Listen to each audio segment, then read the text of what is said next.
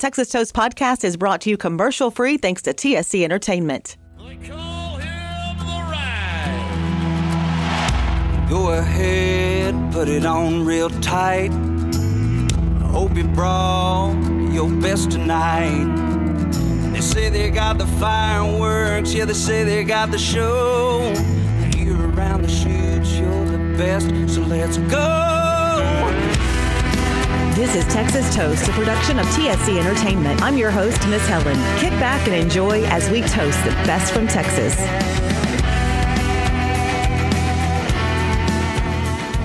Hey everyone, welcome to Texas Toast. And a lot of you hear me talking about my small town where I came from. Of course, I'm a Sealy, Texas girl. And I was so excited when I discovered Carson Jeffrey. He got booked for the podcast. And he is from my home county, Cat Spring, Texas. Hello and welcome to Texas Toast. Carson Jeffrey. We're like kindred spirits. We're like home people. Yes, ma'am. Thank you for having me. I sure appreciate it. I know everyone there has to be so proud of you. And of course, let's kind of look at your background first. I know that you rodeo. Yes, ma'am. Absolutely. Yep. Grew up rodeoing. That's pretty much all I ever did. You know, I quit school sports at a young age, and rodeoing was the plan. You know, music was never in my scopes at all. It was just always wanted to rope. And when I got into college, you know, things kind of took a change, and here we are. Right. And so that's my question. When did you discover this voice that you have? Sure.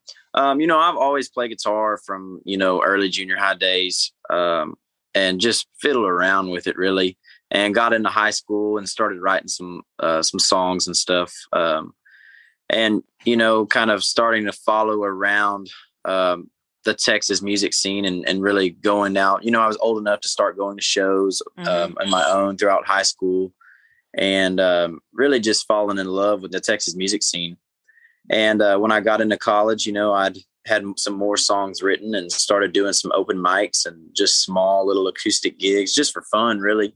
And my last year of college, I recorded an album just for fun. Really, my friends said, hey, you know, you got all these songs, you need to do something with them. Let's hear them. So, you know, I made the album just for friends, basically. And, you know, one of the songs, Ranch Girl Dream, really took off. Yes. And, yes. That was Muchos Sonidos. Yes, ma'am. Yes, ma'am. And, you know, the rest is history. It wasn't the plan, but then it took off. And I was like, you know, if I don't try it now, then I'll never try it. So here we are. Yes, here you are. And you have an amazing voice, an amazing sound. And Thank let's you. talk about Muchos Sonidos a little bit and Ranch Girl Dream. Did that get released to radio? It did. It was a little bit later on after the album came out. I don't think it was too much longer, but several months after the album came out, we did push that to radio. Yes, ma'am. Small town bar, we're passing through. We're just gonna have me. Well, only one or two that she came walking in. Stole the life out of my breath. Little people on my shoulder telling me to move in. She wore them Navajo pearls and a turquoise ring. Her hair tied up high and holes in her jeans. And I said to myself, well, this is all I'll ever need. My little ranch girl dream, yeah, ranch girl dream. And then another one I liked on there was Walk Away. That's a good one. Yes, ma'am. We still play that one every night in the set. So as far as rodeo and where you come from, I feel like that influenced your music a lot. But who are some of your musical influences? Sure.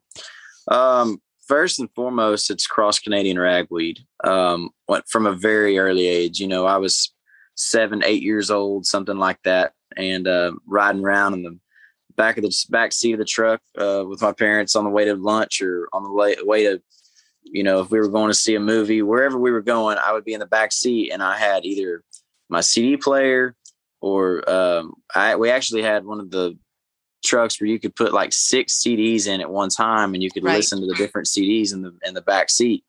And my uncle had given me every single Cross Canadian Ragweed CD that they had made up to that point.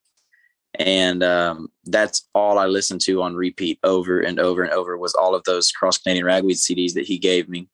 And that was my first influence and first really Texas country influence, was Cross Canadian Ragweed. And then, later on I found Ryan Bingham in later junior high. And then in high school, I found William Clark Green.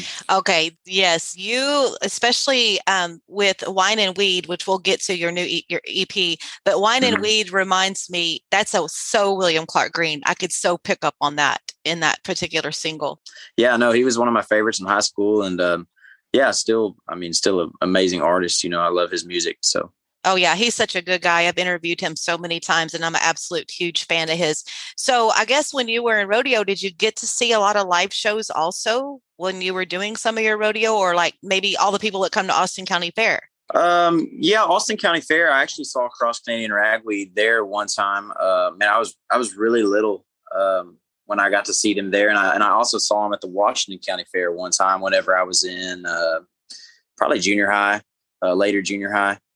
But, I didn't really there weren't many shows I went to on the road whenever we were rodeoing through high school and college. I always showed up and roped and left, I think that living in College Station helped, at the Tap and Harry's, and going to live shows there. And, anytime I wasn't rodeoing, it seemed like I was going to a live show, watching a concert. So it was never at the same time, but if I wasn't rodeoing, then I was going to see some concert somewhere.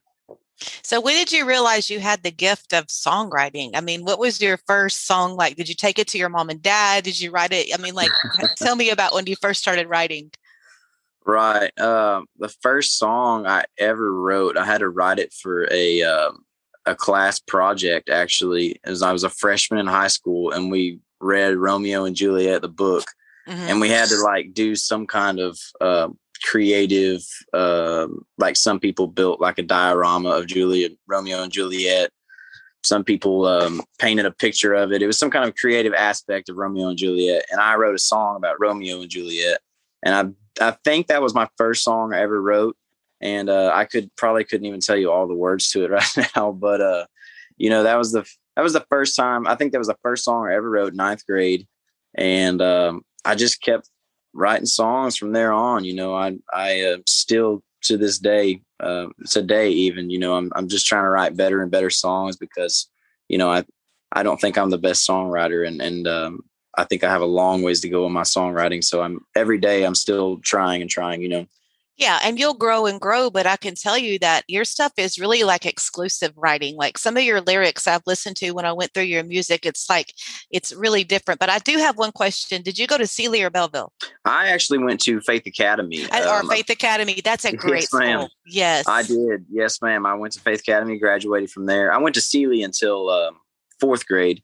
And then 4th grade on, I went to Faith Academy. Yes, ma'am. Yeah, I had to check on that, So another song that I like that I picked up on is your single Tall Boy. So tell me about that one. Yeah, that one, actually, me and my girlfriend had just started dating, and this was last summer, I believe, last May, June, something like that, this time last year. And we had I played a private party she's from Fredericksburg, Texas. And I played a private party right next to her hometown in Johnson City, Texas. Mm-hmm. And so we were just staying out at her house that night, since we were so close there. I went and played the private show, and we had a couple of drinks, and had a great time with the people. Private shows are fun, when they're really fans, and, and you get to play for a small crowd like that enjoys your music. And we were on our way back to the house, and she said, "Why don't you pull in and get a Tall Boy?" So we pulled into the Fredericksburg HEB, and I bought her a Cayman Jack Tall Boy. And the rest is history on that song. I mean, it's just an honest songwriting little song. So she said, "Let's pull in and get a Tall Boy. I'm too drunk to drive. Here's my keys and a kiss on the cheek. Let's have some fun tonight."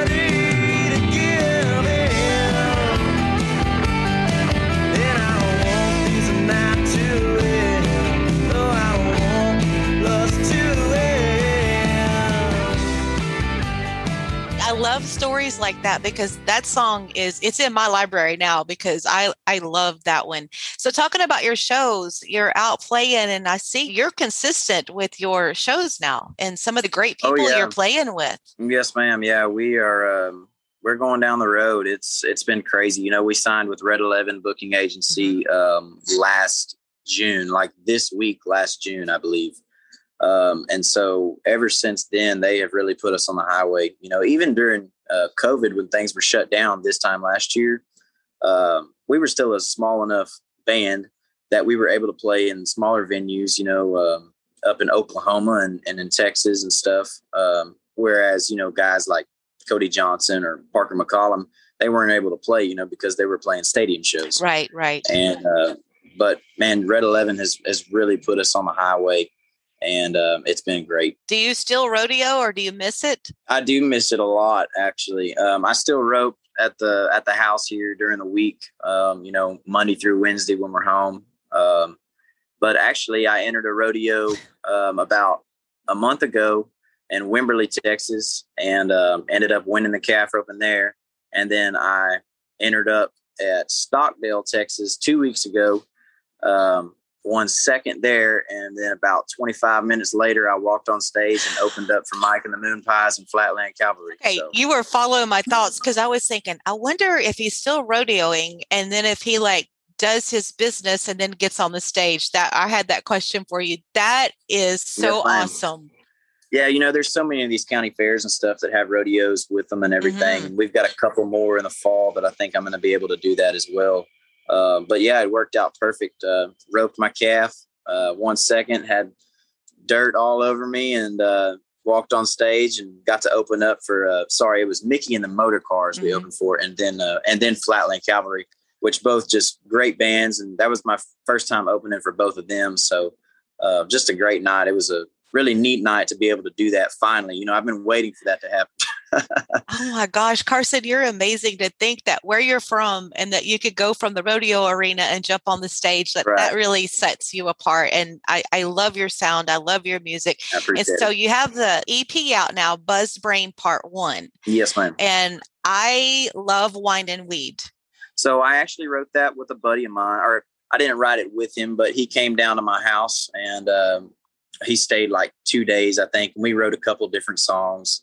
And then the morning that he was leaving, he was walking out of the driveway, about to get in his truck. And he goes, "Hey, got this song idea." And he's like, "Wine and Weed." Wine and Weed. Like, I love it. Wine and Weed. He's like, "I don't know what you want to do with it, but just do something with it." And I was like, "Well, you should have told me like 2 days ago while you were writing down here. We could have wrote it, But anyways, I got to picking around, like, I don't know, it's probably like a month later, maybe even longer than that. And because I didn't think much about it, and sat down and picked around on it, and ended up writing it probably like in 20 minutes or so. And it was a really fast song. And I like my Boone's Farm wine, and he likes his Rocky Mountain weed. And so I kind of just put the two together and made it a song. And I originally wanted him to do it. I wanted him to record it and everything. Leroy Gibbons and everything. He's the one that wanted to record it. And, but it ended up us recording it. So, and we put it out. I wasn't too crazy about it, putting out a song about wine and weed, but. Oh, it's awesome. Boone's Farm wine and Rocky Mountain weed, they've been good to me, good to me. Like the love of a woman, they're all that I need. They've been good to me, good to me. Then they take a hold, then I lose control. But help me through the hard times until the day that I die. They'll always be by my side. I think it worked out. We enjoy playing it at the live show. It's fun. So we're all about the live show, trying to make songs that are good for the live show, but then, songwriter stuff that, you can relate to and kind of have slower songs as well. Yeah. So I want to go to the live shows, but first I have to back up. You actually drink Boone's Farm? I did. So my first days of college. That must be an Austin County thing.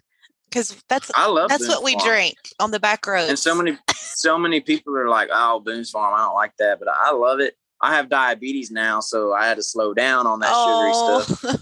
But I love Boone's Farm. It is good. We always like the blue one, blue and red, and the orange. We always had now back in my day, it was the tickle pink and then the strawberry, whatever it was. But I remember I liked the tickle pink, and it can get you in trouble though. Oh yeah, it will. It'll sneak up on you. But that is so interesting. I haven't heard anybody talking about drinking Boone's Farm in so long, because now everything so much about craft beer and Shiner beer and this and that. So I love that. That's just so typical country. So I appreciate it. Talking about your live shows, what's your set list like? Yep. It's a pretty good mixture of all the album, or both of the albums. And then we've actually been playing Wine and Weed, as well as Love Me the Same. We've been playing Wine and Weed since last December, and Love Me the Same we've been playing since March. But it's a pretty good mixture.